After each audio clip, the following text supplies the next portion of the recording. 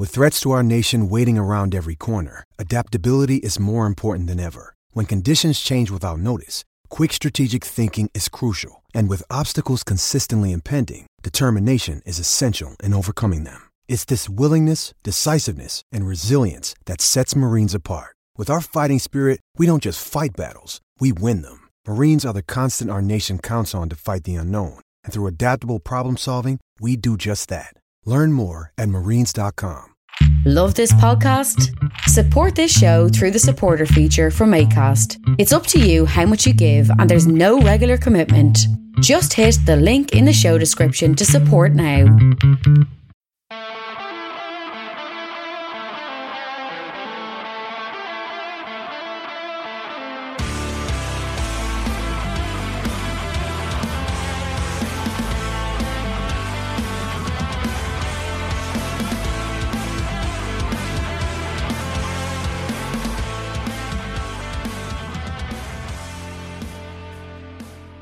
What's good, boys and girls? Two Footed Podcast on Tuesday, January 25th, brought to you by EPLindex.com and our presenting sponsor, Liberty Shield. Liberty Shield is a VPN provider. That's a virtual privacy network which allows you to go online, change your location, access things like American Netflix or whatever it is you're geo-blocked from, while also keeping your data safe. Liberty Shield is the #1 rated VPN provider on Trustpilot, 5-star ratings across the board. Check out libertyshield.com and use the code EPL599 to get your first month for £1. $5.99 off that first month, $6.99 thereafter, but no contract, no long-term commitment, instant download to your device. Just get using straight away. libertyshield.com. We're also brought to you by Home of Hopcroft, a giftware and homework company located in Scotland but shipping worldwide. Check out homeofhopcroft.co.uk. And finally, do check out the EPL Index and Anfield Index shops, which you can find on Etsy, and use the codes EPL10 or RED10 to get 10% off at checkout. Right, folks, we begin on a very somber tone. At least 8 people have been killed in a crush in Cameroon after the Cameroon-Comoros game yesterday. The Paul Biya Stadium was the scene. A boy of 14 is believed to be among the dead, and 7 other people were also seriously injured. Horrific incident. Nobody should ever go to a football match and not make it home.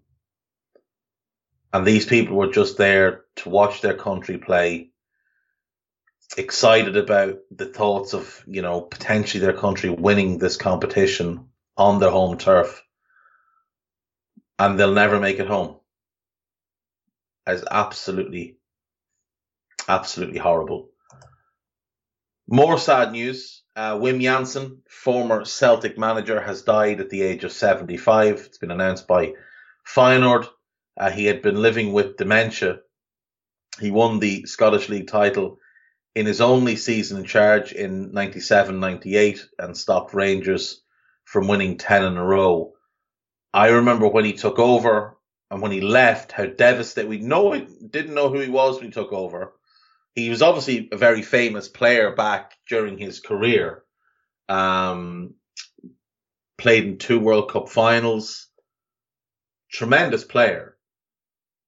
And he'd done a good job as a manager with Feyenoord before taking over. But he replaced Tommy Burns, who was a legend, Celtic's first non-British or Irish manager. Went on and won the title. We all loved him, and then we were all devastated when he left. But that's sad news as well. May he rest in peace. We'll stick with AFCON for the moment. 2 games yesterday, obviously. Guinea 0, Gambia 1. Players sent off on both sides. Not exactly the best game of football, not the best advertisement for the tournament, but it is what it is. And Gambia go through. Moussa Barrow with the only goal. Sam Maguire somewhere fist pumping. Guinea probably had the better of the game. But without Naby Keita, there was no real creativity in the team, unfortunately. Abdou Kamara, player linked with Liverpool, not impressive in his performance. Naby Keita massively missed by them. But I do think we saw plenty from Gambia to be excited about, especially from Musa Barrow, who looks a really, really impressive player. Another gem discovered by Bologna, who've done such a good job in recent years at signing quality young players. In the other game,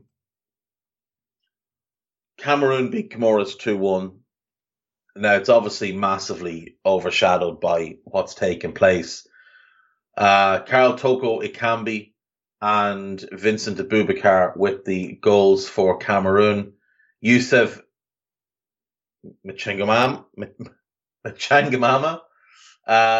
don't know how you pronounce his name. Sorry.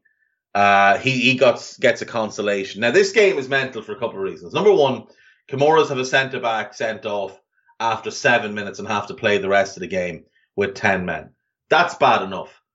But what compounds it all is the fact that their goalkeeper tested positive for COVID before the game. And rather than having, a backup goalkeeper available, because AFCON they're just mental. They were insistent that all games have to be played. If you don't have a goalkeeper, someone else has to go on goal. So that's what happened. And a left back, Chakar Al-Hadhour, he ends up in goal. He plays the entire game in goal because reasons. What was hilarious about this is he was wearing a jersey with obviously his surname on it and the number 16, but then with the number 3 over the number 16 in tape. Made absolutely no sense. Absolutely no sense at all. Couldn't get a jersey made. So their first choice goalkeeper is injured. The guy who would have been stepping in has COVID. And the third keeper also had COVID. So they had to play a left back in goal. This doesn't happen in other competitions. It just doesn't. This doesn't happen in the Euros. This doesn't happen in Copa America. This only could happen at the AFCON. It's part of why it's such a unique competition, but it's a bit mental. And it's a bit unfair that this wonderful run that they've had, where they've gotten out of a group stage against all expectations, has ended in them having to play a left back in goal and losing, in part because he's not a goalkeeper. Today's games, we have Senegal against Cape Verde and Morocco against Malawi. Those are today's games. You would expect Senegal and Morocco to advance, and then tomorrow we get Mali against Equatorial Guinea, and then the big one, Ivory Coast against Egypt. And that will then set us up for the quarterfinals. 2 quarterfinals already set: Burkina Faso versus Tunisia and Gambia versus Cameroon. Yeah, I mean, it is what it is. It's a shame about Guinea, because it would have liked to see Naby Keita do really well, but it wasn't to be. There's not a whole lot to talk about today, so what we're going to focus in on is the big news of the day: Watford and Roy Hodgson. Roy Hodgson is set to become the Watford manager. The man who retired at the end of last season at the age of 74 he was 73 when he retired. He's now 74. Is back. I would imagine what's happened here is his poor, long-suffering wife, Sheila, has had him home for the first time ever for this long and thought, you make it out and do something. Either go and get yourself an allotment and plant some vegetables or get a job or something, but get out. Can you imagine how underfoot he'd be? The poor fellow doesn't know what it's like to be at home. You know? He's been working full-time as a manager since the 70s. Before that, he was a player. Since the age of 18, Roy Hodgson was involved in football. I mean, that's a hell of a run. 55 years in football. So he just didn't know what it was to be at home. And his wife has discovered that having him at home is not nearly as fun as she thought it would be. So she sent him back to work. And look, we could mock this, we could laugh at this, but the bottom line is Roy is probably the type of manager that Watford need if they want to stay in the division. And despite the fact that he's nobody's idea of a fun appointment, and Watford certainly isn't the idea of a fun job that you would have, certainly not from the outside looking in, Hodgson does bring a certain calmness to situations. You can call it boring if you want, but it's a calmness where just because everything around him is pretty chaotic, he can still get on with his work and sort of block everything else out. So you look at this club under the Pozzo family. They bought the club in 2012. Sean Dyche was the manager then.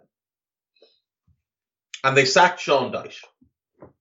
And Dyche turned around and went to Burnley.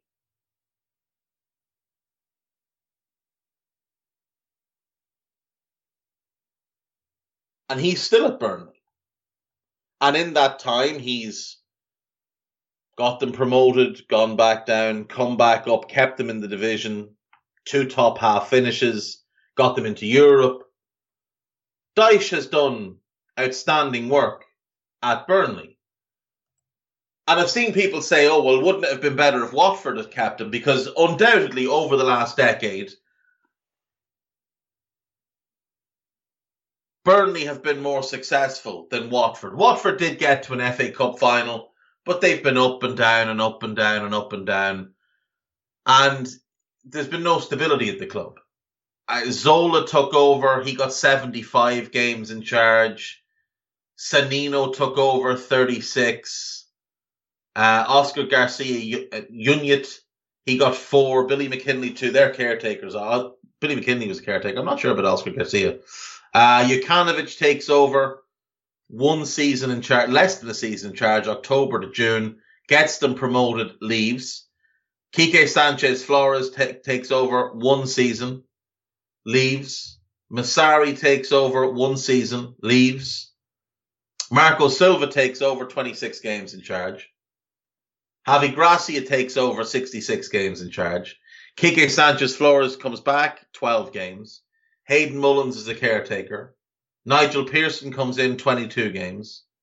Hayden Mullins is caretaker again. Vladimir Ivic comes in, 22 games. Xisco comes in, 36 games, promotion. Then he gets sacked after, 7 games of this season? And Ranieri comes in. He gets 14 games in charge, and he's out the door. Now, that's a lot of managers to go through in a decade. When you consider that Graham Taylor was at Watford for a decade. And in the, what are we looking, 25 years between Taylor leaving and Dyche leaving, you've got 5, 10, 15 managers. Dyche is number 15. Those managers, by the way, include Brendan Rodgers, Gianfranco Zola, Taylor again twice actually. But since Dyche, it's just been bizarre how quickly they churn through managers.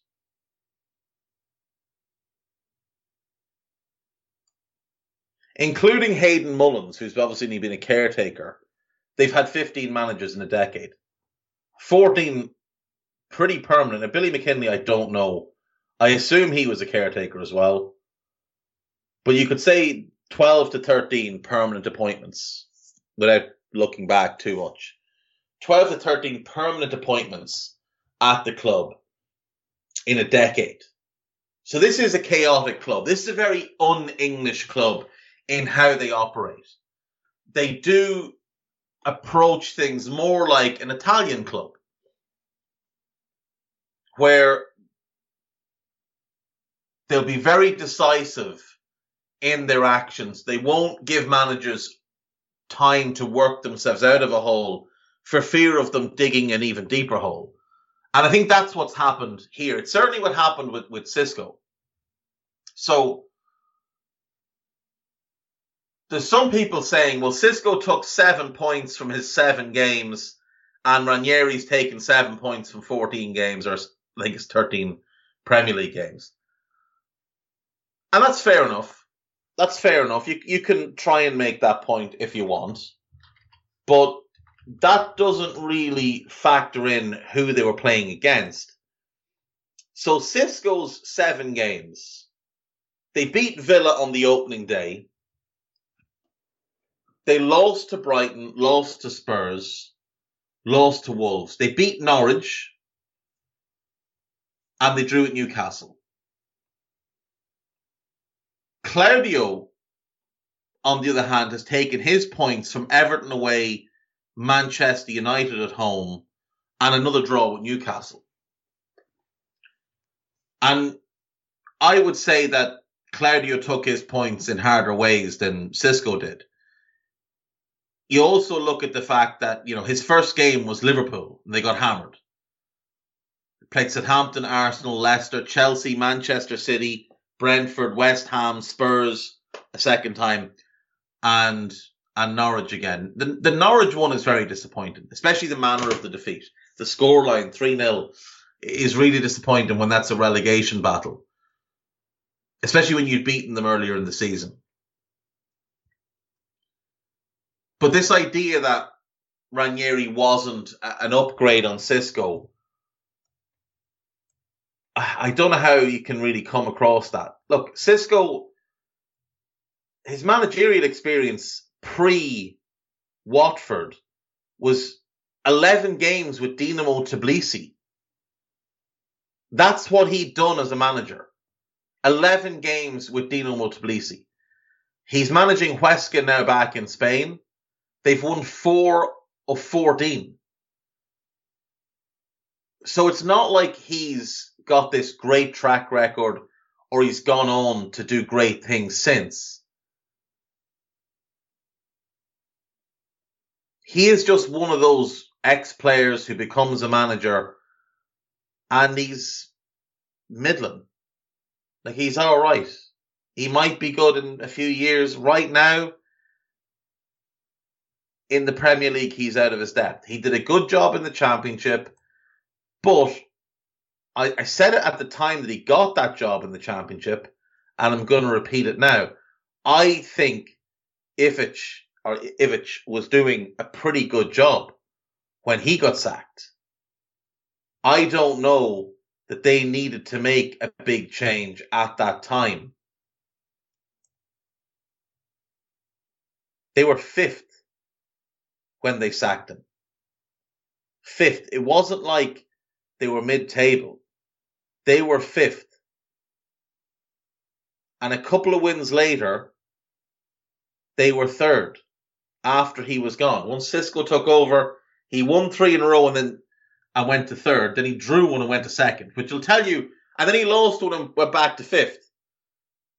So after 4 games, he jumped 3 positions. And after the 5th game, he was back where he started. That will tell you just how tight the Championship was at that point.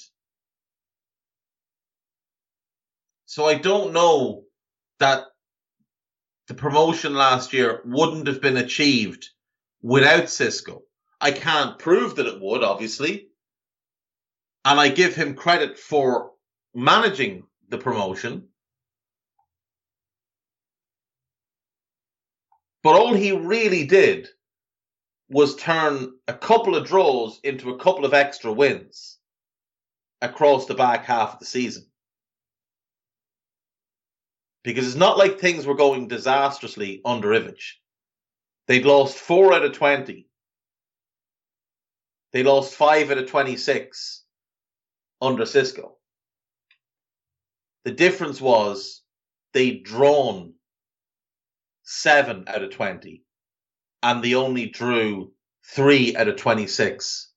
That's the only difference. They had a 0-0 draw, a 1-1, a 1-1, a 1-1, a 0-0, a 0-0, and a 1-1. Those were those draws. So you're looking to either score one more or concede one less. That's it. It's such small margins. Such small margins. And Ivic had a much better track record than Xisco. I mean, this is a guy that did come in with a bit of pedigree. He'd done well with PAOK. He'd won the Greek Cup, which was a huge achievement for them. They would then go on and have more success off the back of what he'd done. Maccabi Tel Aviv, he won back-to-back Israeli Premier Leagues. Like, he had a bit of pedigree. Funnily enough, he hasn't gone back into management yet. Whether that's because he's still getting paid by Watford or not, I don't know. But he had pedigree. They moved on from him. I didn't think Ranieri was the right appointment. I don't believe Ranieri's a great manager. I think he's good, or he was at his peak. I think now he's 70. I mean, he's 70.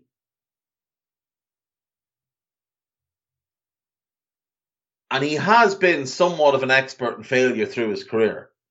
Like, he's underachieved more often than not, bar that one amazing season with Leicester. And what happened the next season? When he got sacked. And things didn't go great at Nantes. And they were a disaster at Fulham. He had a decent caretaker spell at Roma, but a below-average spell at Sampdoria. There should have been red flags galore about Claudio when they appointed him. There really should.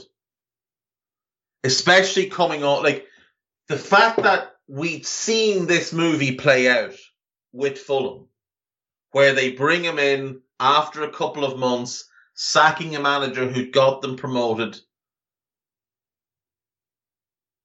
We'd seen that before, and it didn't work. Forgetting everything else, the fact that he looked so lost in that Claudio Ranieri's not the type of guy who works in relegation battles. It's just not his thing. What Claudio does is, he's the type of manager, if you're finishing 6th in the league and you're wanting to finish 4th, or if you're finishing 10th and you want to finish 6th, Claudio, then he's the type of guy you can bring in, and that's where he works well. He works well on the margins. So he will find an extra couple of points here, a goal here, a way to keep more clean sheets here. And he will get you 6 to 8 extra points across the course of a season when you're a good team. He doesn't have a track record of working well in relegation situations. I mean, the only time he's really had to do it was at Fulham, and it was a mess. It was an absolute mess. So him not working out at Watford is no surprise. Now, it's also no surprise when you, again, go back and look at Watford and you look at how many managers they've had. You look at how chaotic things are, how quick trigger they are. And then you look at the playing staff. And we've been over this before. There's some things that you can like about this squad. Like Ben Foster, I like. If he's my backup goalkeeper, I'm thrilled. If he's my starter, I'm looking for a new keeper. Jeremy Ngakia, I do like. I think he's got a lot of promise. Danny Rose is one to be sent away, far, far away. Peter Thibault's a solid player. Good holding midfielder, good ball winner. Truce de Kong, not for me. Imran Louza, I really like. I think he's a very good ball player. I like Josh King. Tom Cleverley will be out the door. João Pedro, big, big talent. Adam Messina is a solid backup left back. The fact that he wears number 11 is an abomination. And I think Watford should be deducted points for having him wear the number 11. Ken Sema is not a Premier League caliber player. He's probably a nice guy. He works really hard. He's not a Premier League caliber player. Nicholas Nkulu was brought in as a panic buy or a panic signing. He became available on a free. They brought him in because they just left themselves so short at centre-back. And despite the fact that he's a few years past his best, he's still comfortably the best centre-back at the club. Although Samir is good that they brought in January. But when Nkulu arrived, he was by far their best centre-back. I think they got, 2 games out of him? Was it 2 games?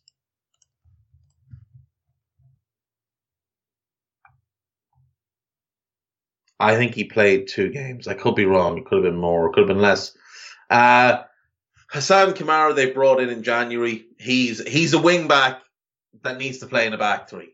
You've got to play a back three and let him play as a wing back. That's how you'll get the best out of him. Craig Cathcart,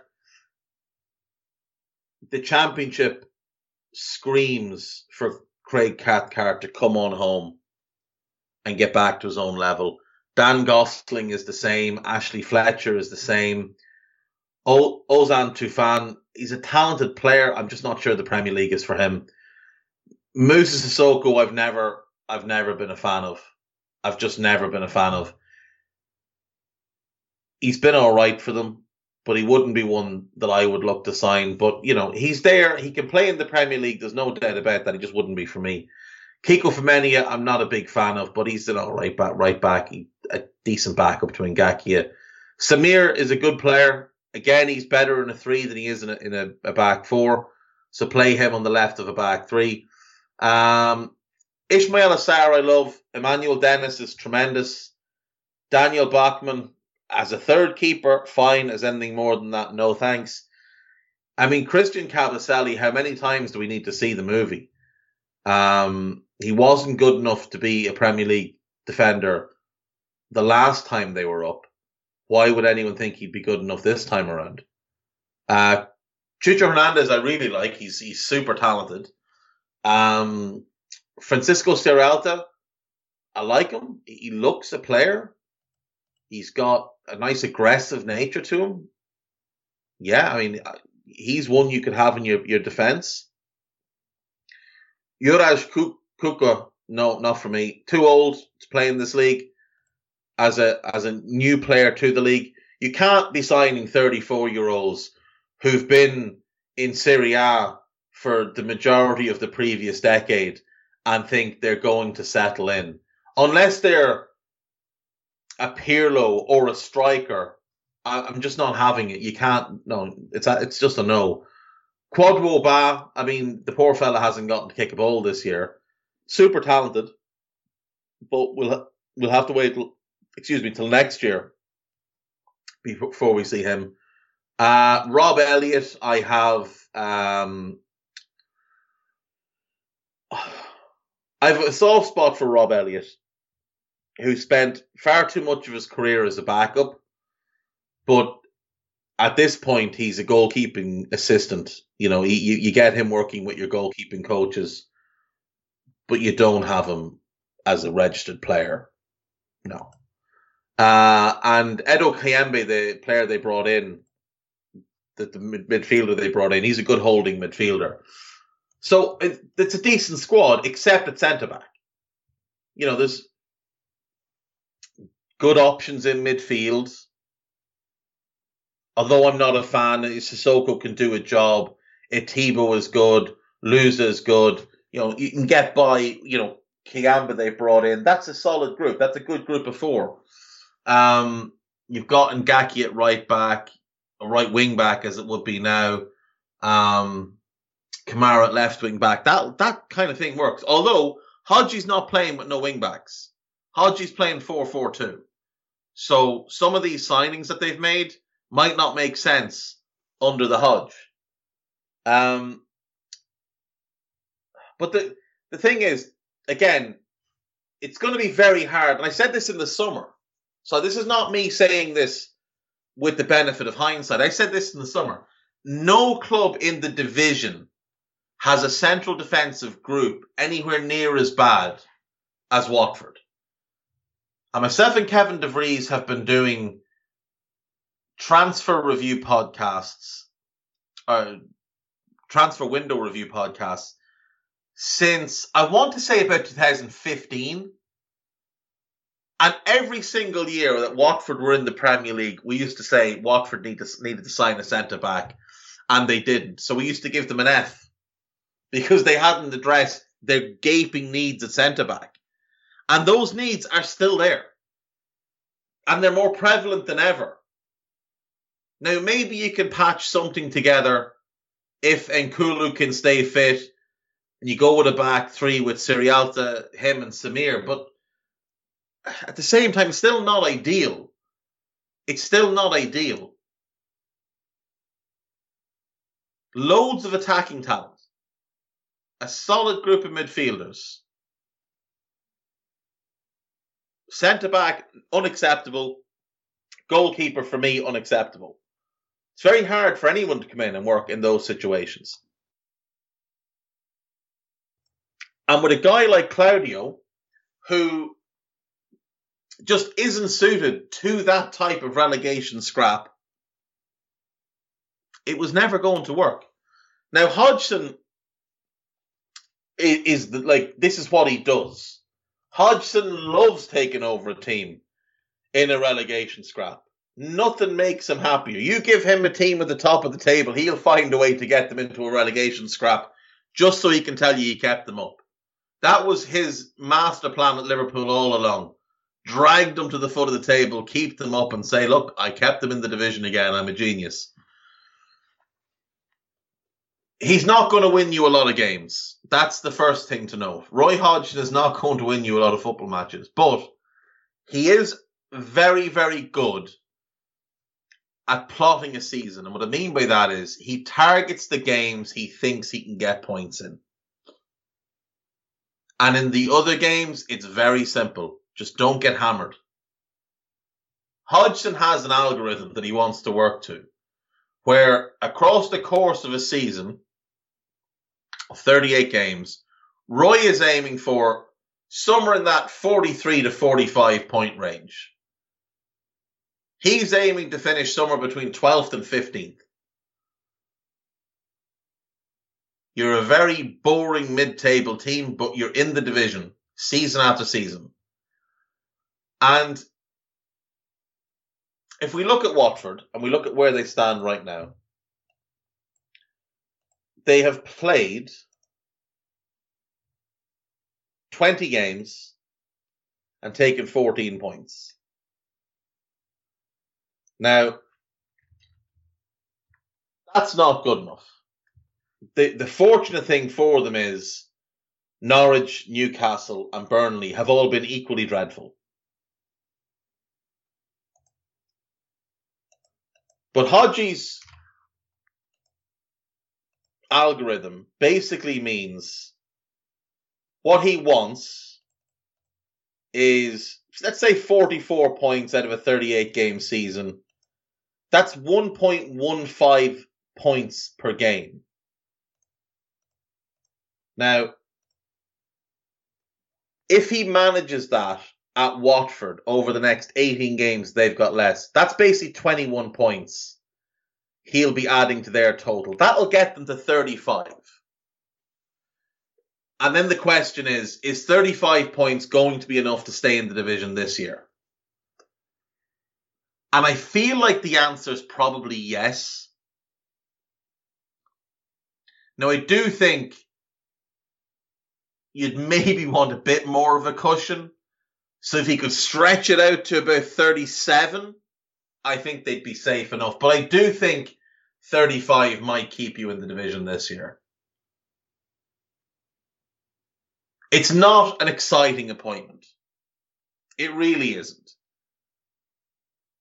The football will not be good. This idea that he makes teams really good defensively is just not true. Just look at the goals against records of his teams across the past decade.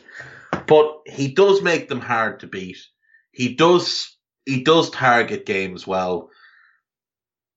There's moments, brief, fleeting moments though, where the Hodgson of old comes out and his teams do knock the ball about and play a decent bit of ball. Like, it's easy to forget, but if you go back to when Hodgson was manager of Switzerland, his teams played decent football. His Blackburn team played some decent football. They were garbage, but they played some decent football. He's worked under these people before as well. He worked with Udinese for 6 months back in 2001. So he knows what these owners are like. He's not walking in blind. If he can keep them up, it's that last great success of his career is how he'll view it. And he can ride off into the sunset. But that's what it has to be. It can only be keep us up and then go away. It can't be keep us up and then here's a 2 or 3 year contract. Watford can't tie themselves to Hodgson. This has got to be it. Keep us up and then here's the big bag of money, go away. I thought we'd seen the back of him, but he's back. And as much as I want to, I can't criticize the appointment because it kind of makes sense. It's kind of what Watford need. As much as I think a Diego Martinez coming in there could be great if they were willing to commit to a long-term project. And by long-term, I'm only talking 2.5 years. I'm not even saying, like, let's build out for 5 years. But given how they operate, Hodgson till the end of the season makes sense. If he can plug the team into his, it's probably a typewriter rather than a computer, but if he can just imprint that idea of 44 points across the course of a season, meaning we need 20 or 21 between now and the end of the season, they could stay up. They could stay up. I'm going to take a quick break. When we come back, I have been meaning to do this for a while. We're sticking with the team of managers. But 442, well, they ranked the best managers in world football recently. And I have some issues with it. So, yeah, we'll do that when we come back. We're also going to have a little quick laugh at Arsenal. So, see you in a minute.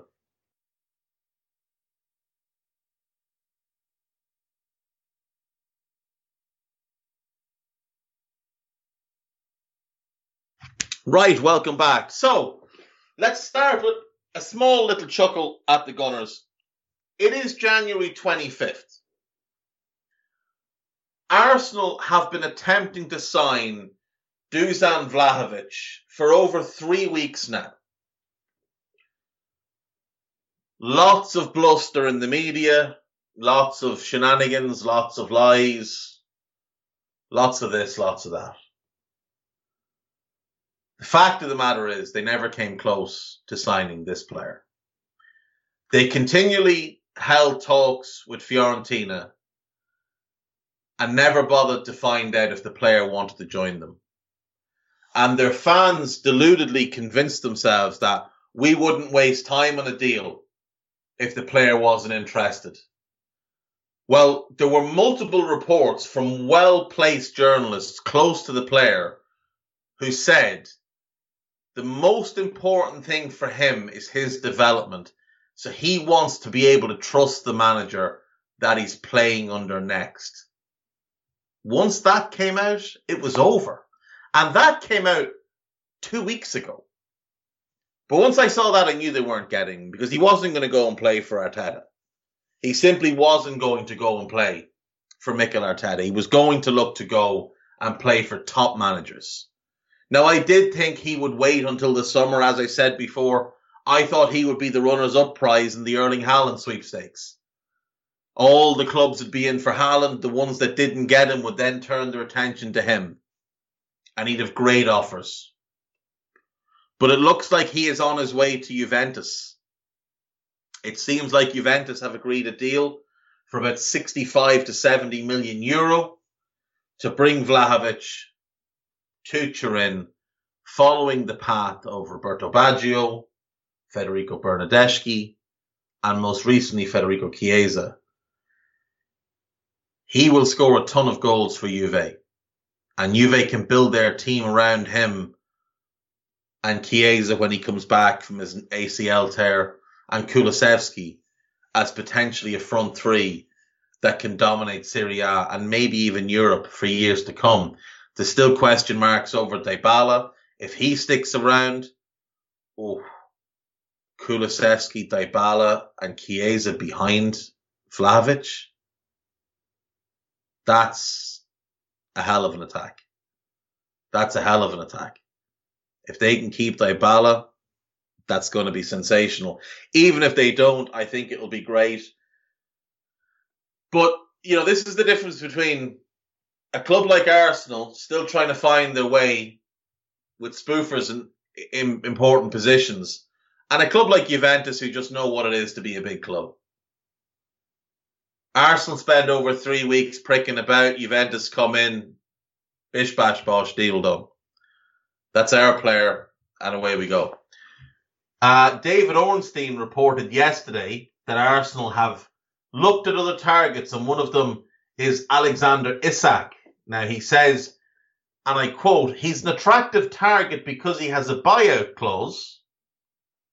Now, I'm going to interject here. His buyout clause is 85 million euro. You are offering 65 million euro for Vlahovic. This is 20 million euro more for your backup target. Now, anytime you're spending more money on your backup target than your primary target, you've got to ask yourself, have I made a mistake here? Ornstein went on to say, Arsenal, according to the people I've spoken to, would like to negotiate a lower fee. Well, of course they would. Every team looking to buy a player would like to negotiate a lower fee. But Real Sociedad have absolutely no reason to negotiate a lower fee.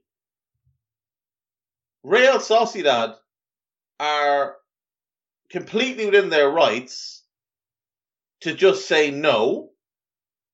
We'll hang on to him because, well, he's our player and we want to keep him.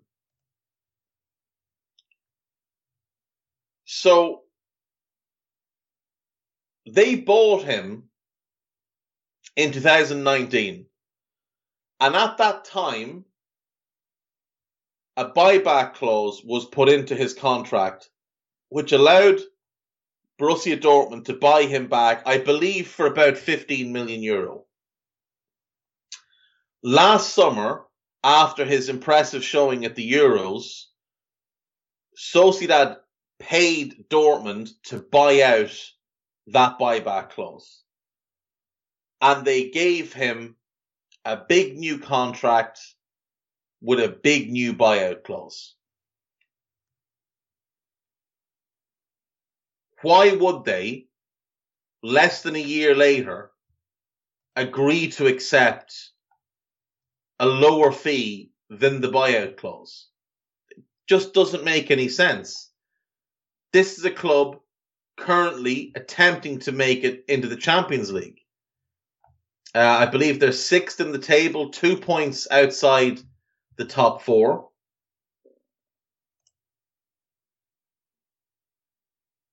And considering Real Betis are in 3rd and probably aren't the most reliable team over the course of a season, there's a real chance they could make it in.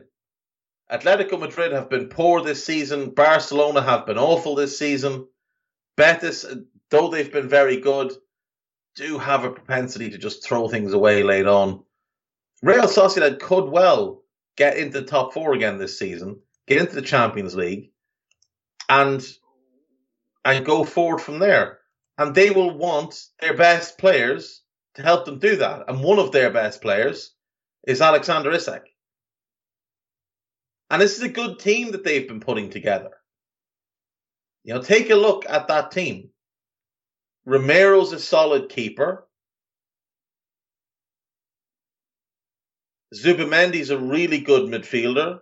Zubeldia is another really good midfielder. Moreno's another really good midfielder. David Silva, Mikel Oyarzabal, I don't see them being in a rush to just let Isak go. I know they've got Alex Sorloth in on loan from Leipzig, but that's not a reason to let Isak go. There's no reason to let him go unless Arsenal paid the buyout clause, especially this month. So it makes no sense to me. Arsenal have basically just wasted this month so far. It remains to be seen if they can turn it around, but I don't have any faith in them. I saw somebody say that Edu is the best deal maker the club have had since David Dein. And I began to wonder what on earth this man was talking about, because when you look at the deals he's made, I mean,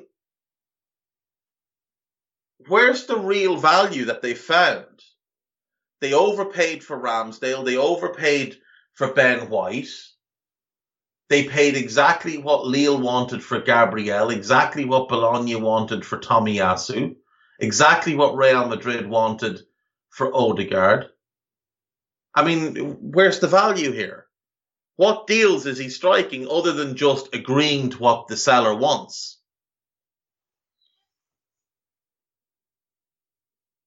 It's a strange thing.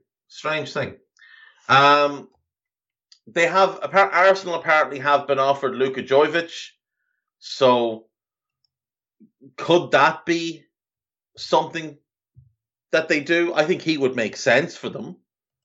If he can ever get back to his best level, it's certainly possible. We have an update on the Everton managerial search from Alan Myers. Vitor Pereira to have further discussions in the next 2 days following initial talks with Mashiri. No contact with Wayne Rooney.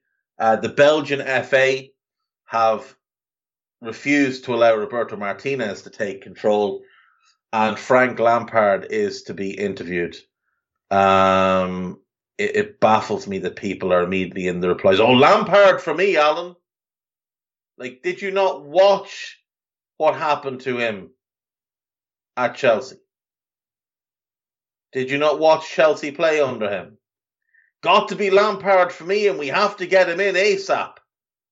It has to be Lampard. After much consideration, I have decided we should appoint Lampard. We're all firmly in the Lampard camp then. These people are mental. He's not a good manager. There's no evidence that he's a good manager. The only evidence there is on Frank Lampard's managerial career is that if his name wasn't Frank Lampard, he would not have had a single job. Simple as that. He would not have had a single job. He gets loads of credit for what he did at Derby. And what he did at Derby was finish 6th. And what Derby did the season before he took over was finish 6th. He didn't improve Derby. He just didn't. But he spent quite a bit of money. He brought in players on big old wages. You think Ashley Cole was there for free? You think Mason Mount, Harry Wilson, Fikayo Tomori and Andy King, Premier League players on Premier League money, took pay cuts to join? No, you were paying all of that money. Brought in all of those players. Spent loads of money. And finished in the same spot they did the year before. And got dumped out of the playoffs in the final when you bottled it against Villa, who you should have beaten. So, he went to Chelsea, who'd finished third and won the Europa League. He finished fourth, bottled an FA Cup final against Arteta, and he got praised for a great season.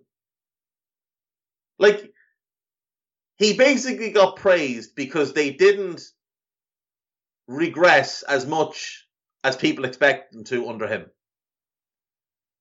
Then he spent a buttload of money, and then he had them in 9th, and he got sacked. Frank Lampard's not a good manager. He just isn't. He's trading on what he did as a player and the fact that Harry Redknapp is his uncle and friends at Mel Morris. Mel Morris wants to be the big fancy football owner, doesn't actually know anything about football, and listen to... Imagine taking advice from Harry Redknapp, a man who played and not... Be careful what you say here, David. Harry Redknapp is the reason Portsmouth nearly went out of business. You taking advice on how to run your football club from Harry Redknapp for. Now look at you. Clowns. Clowns, all of them clowns. Right, 4-4-2. I saw this when it came out. It bothered me. It's bothered me since. It's taken me till now to address it. The 50 best managers in the world, according to 442 magazine. Pep Guardiola is one. You're not going to get any complaints from me. I don't think he's one, but I think there's a group of 4, and he's one of them. But if you have him one, I'm not going to argue it. 2, they've got Thomas Tuchel. That's obviously off the back of him winning a Champions League. That's too high. He's not one of the 4. He's in the next group behind it. Klopp is 3. Again, he's in the group of 4, so I'm not going to argue. Conte is 4. Again, he's in the group of 4, so I'm not arguing. Hansi Flick is 5th. I think he's probably in this kind of 5th to 8th range, along with the likes of Thomas Tuchel, but certainly there's somebody who should be ahead of him. Roberto Mancini. Right. Won a European Championship. He's a good manager, and I could see a claim for him being 9th or 10th, but he's certainly not 6th. Diego Simeone. He's the 4th of the 4. He should be higher on this list. Julian Nagelsmann. He hasn't won anything, so not really sure why he's so high. Very promising manager, but certainly shouldn't be this high yet. Gareth Southgate is 9th. Gareth Southgate. A man who has, as international manager, won nothing, bottled big games, made bizarre decisions in big games, and at club level, a club spell, by the way, that represents the majority of his managerial games, he was a complete failure. He's managed 256 games in his career. 151 of them came at Middlesbrough. He lost 63 of them, won only 45 for 29.8% win ratio. He managed 37 games at the England under-21 level And he's managed 68 games at senior level. And yet, somehow, this man is number 9. Mauricio Pochettino is 10. Not really sure how. Kasper Hjulmand of the Danish national team is 11th. That's very high, rather aggressive. I know they had a good Euros, but still. Erik ten Hag is 12. I think he's a little bit low. Unai Emery is 13th. Guy can't win an away game, save his life, but 13th he is. Now, he's better than... Now, let's be fair. He's better than Southgate, and he has won 3 Europa Leagues, but still, that's a little bit high. Jean-Pierre Gasperini is 14. Marco Rose is 15. That's a little bit high. David Moyes is 16. I think based on the last 2 seasons and his time at Everton, that's maybe still a little bit high, but fair enough. Steven Gerrard is 16 because he won 1 Scottish Premier League. There's no number 17, apparently. They've just done away with the number 17. Marcelo Bielsa is 18. Ralf Rangnick is 19. Hadn't really managed in a decade. Is top 20 too high for a manager who spent much of the last decade as a sporting director and not in the dugout? Well, no. Rangnick's legendary reputation precedes him. The godfather of gegenpressing has already found a shape that suits Manchester United much more than the one they had, and with his development of young players, the Red Devils look to be in good hands right now. Who wrote this? Julen Lopetegui, a really good manager, is 20th. Should be much higher. Lionel Scaloni, Argentina national manager, obviously won the Copa America. He's next. He's never done any other managerial job than this one. This is literally his only job. You'll remember him. He played for West Ham. He was a fairly run-of-the-mill right back, solid citizen, but, you know. He's 21, based on one job. Stefano Pioli is 22, AC Milan manager. Carlo Ancelotti is 23. Now, I know that you can say that Bayern didn't end well and Napoli didn't end well and he walked out on Everton after mid-table finishes. That's fine. But you better believe I'm going to remind you that this man, not anybody else, this guy has won 3 Champions Leagues. That this man has won league titles with AC Milan, with Chelsea, and with Paris Saint-Germain, and with Bayern Munich. He's likely going to win the La Liga title this year with Real Madrid. And that will, I believe, make him the first manager to win league titles in all 5 of the big 5 leagues. And you're going to tell me he's 23 and Gareth Southgate is 9.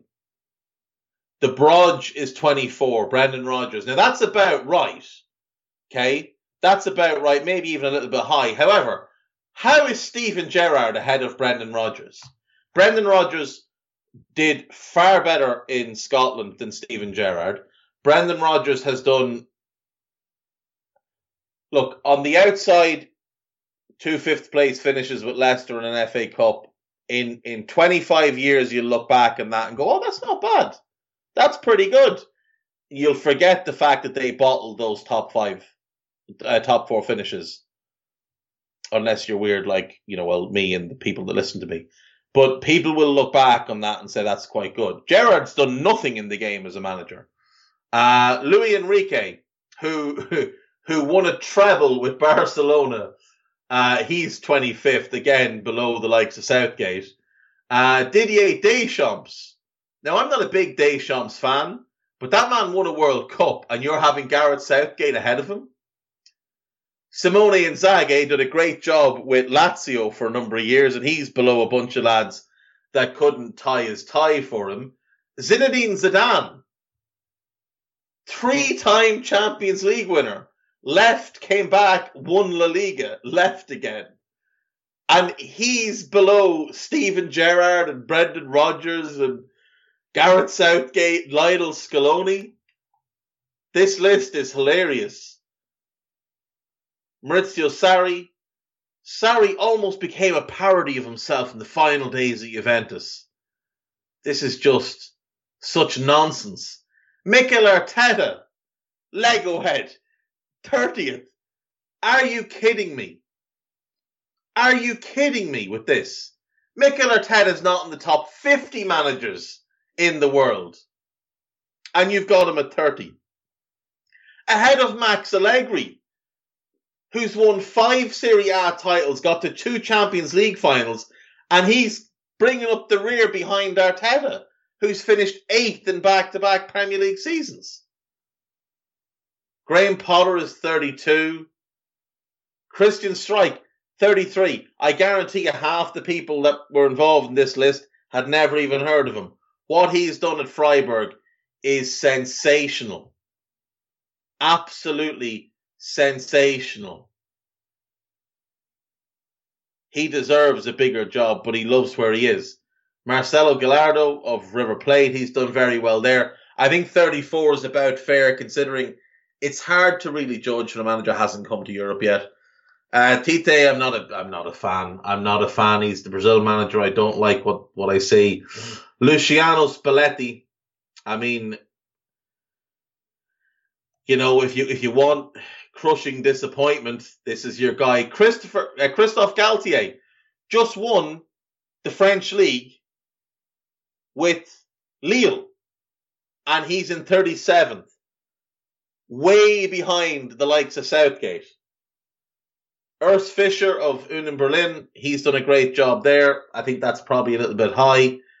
Steve Clarke. I get he's done a good job with Scotland. I get he did a good job with Kilmarnock. But are we going to forget that he failed at Reading, that he failed at West Brom? Are we going to try and whitewash these things from his managerial career? It's half his managerial career is failure. So I'm not having Steve Clarke that high. He's not a top 50 manager. Thomas Frank is 40th. I think that's too high. Giovanni van Bronckhorst now at Rangers is 41st. He did really good work at Feyenoord. He did not do good work with Guangzhou. And it started all right at Rangers, so we'll give him time, but 41st is far too high.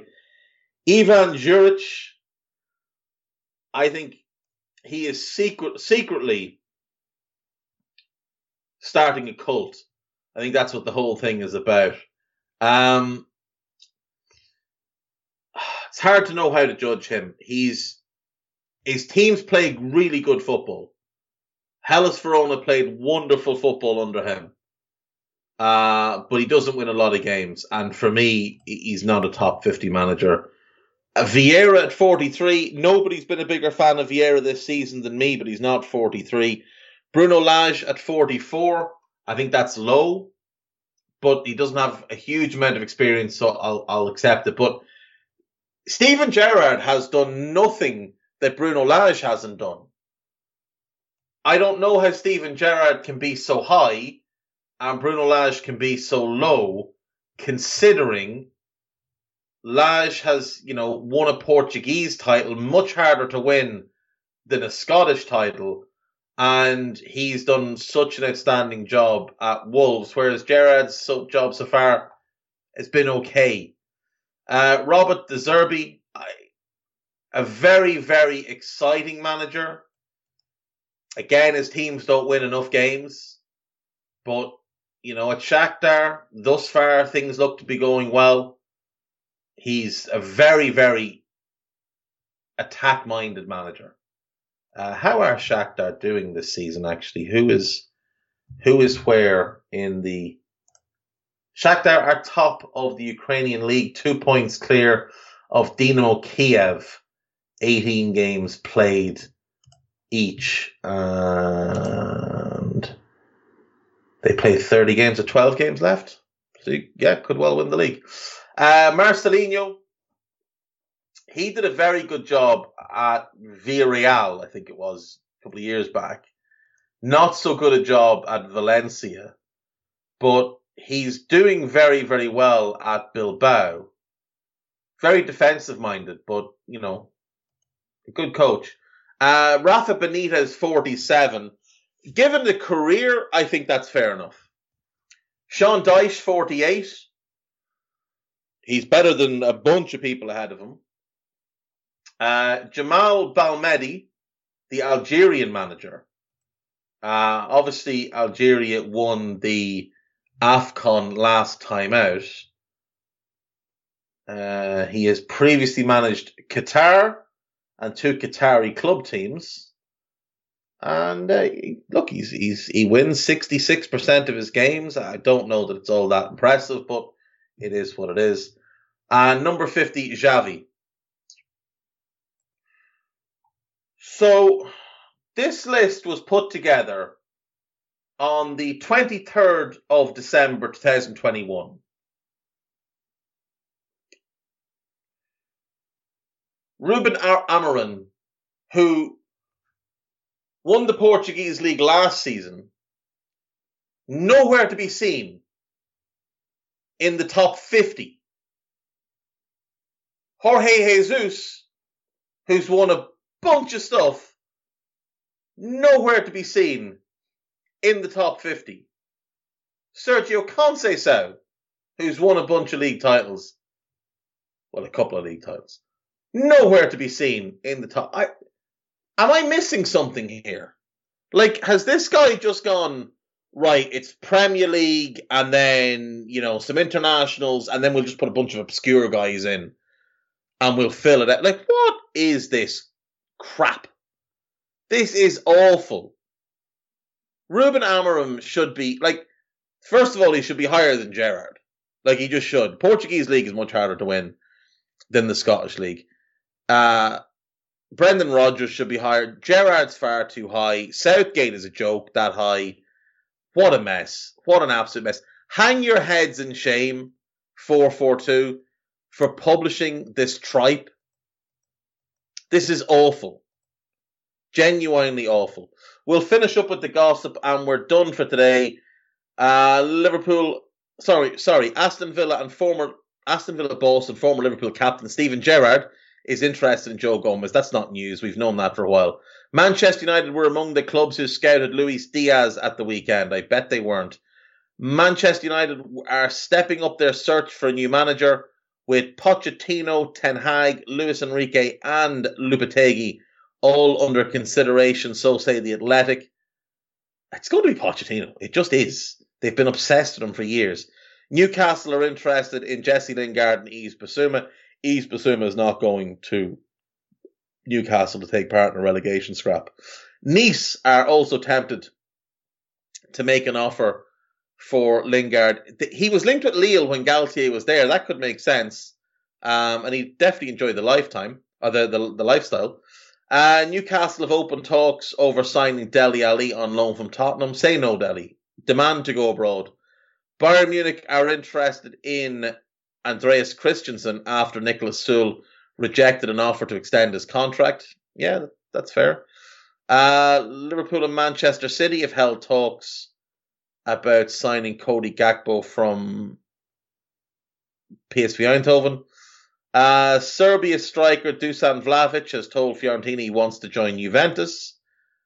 Arsenal are considering Alexander Isak, Jonathan David and Dominic Calvert-Lewin as their hopes of landing Vlahovic fade. They never had any real hope. It was false hope. Of that list, Calvert-Lewin is the most ready to go. He'd also be a pain in the backside to get out of Everton this month. David's probably the easiest one to sign and the cheapest. And I kind of feel like he's the one that long term will fit what they want to do the best. The Gunners, though, will have to meet a £70 million, which is about €85 million, release clause if they want to sign Isak before next Monday's transfer deadline. Arteta is a big fan of Calvert-Lewin, but any attempt to sign him will not be made until the summer. 6 European clubs are interested in Pierre-Emerick Aubameyang. Aubameyang has made it clear he's not interested in moving to Saudi Arabia. Good for him. Tottenham are confident. I don't mean good for him as in, I just mean he should stay in Europe because he's still good enough. Nothing against Saudi Arabia as a country, obviously. Tottenham are confident of completing the signing of Adama Traore. Alistair Gold, who's the best in the business on Spurs, has come out and said they haven't really made a move for him yet. Tottenham have opened talks with Angers over 18-year-old French forward Mohamed Ali Cho. He's meant to be absolutely outstanding. Spurs have also inquired about 25-year-old Fiorentina midfielder Sofiane Amrabat, who is playing for Morocco. Does he improve Tottenham at all? I don't feel like he improves Spurs even in the slightest. He hasn't been good for Fiorentina. He really hasn't. He was good for Hellas Verona on loan, but he hasn't been good for Fiorentina. The lesser talented Amrabat brother. Bayern Munich have been in contact with the agent of Frankie de Jong in a bid to beat Chelsea, City and PSG to his signature. Borussia Dortmund have opened talks with Red Bull Salzburg over a potential £40 million deal for Karim Adeyemi. He's had links from everywhere, but that's probably the move that makes the most sense. And lastly, Ajax left-back Nicolas Tagliafico, who has been linked with with Aston Villa, Chelsea, Marseille and Napoli, has asked his agents to hold talks with other clubs as Barcelona try to sign him on loan with an option to buy. So he's made it clear that's where he wants to go. And that is me for today, folks. Thank you as always. I will see you tomorrow. Goodbye.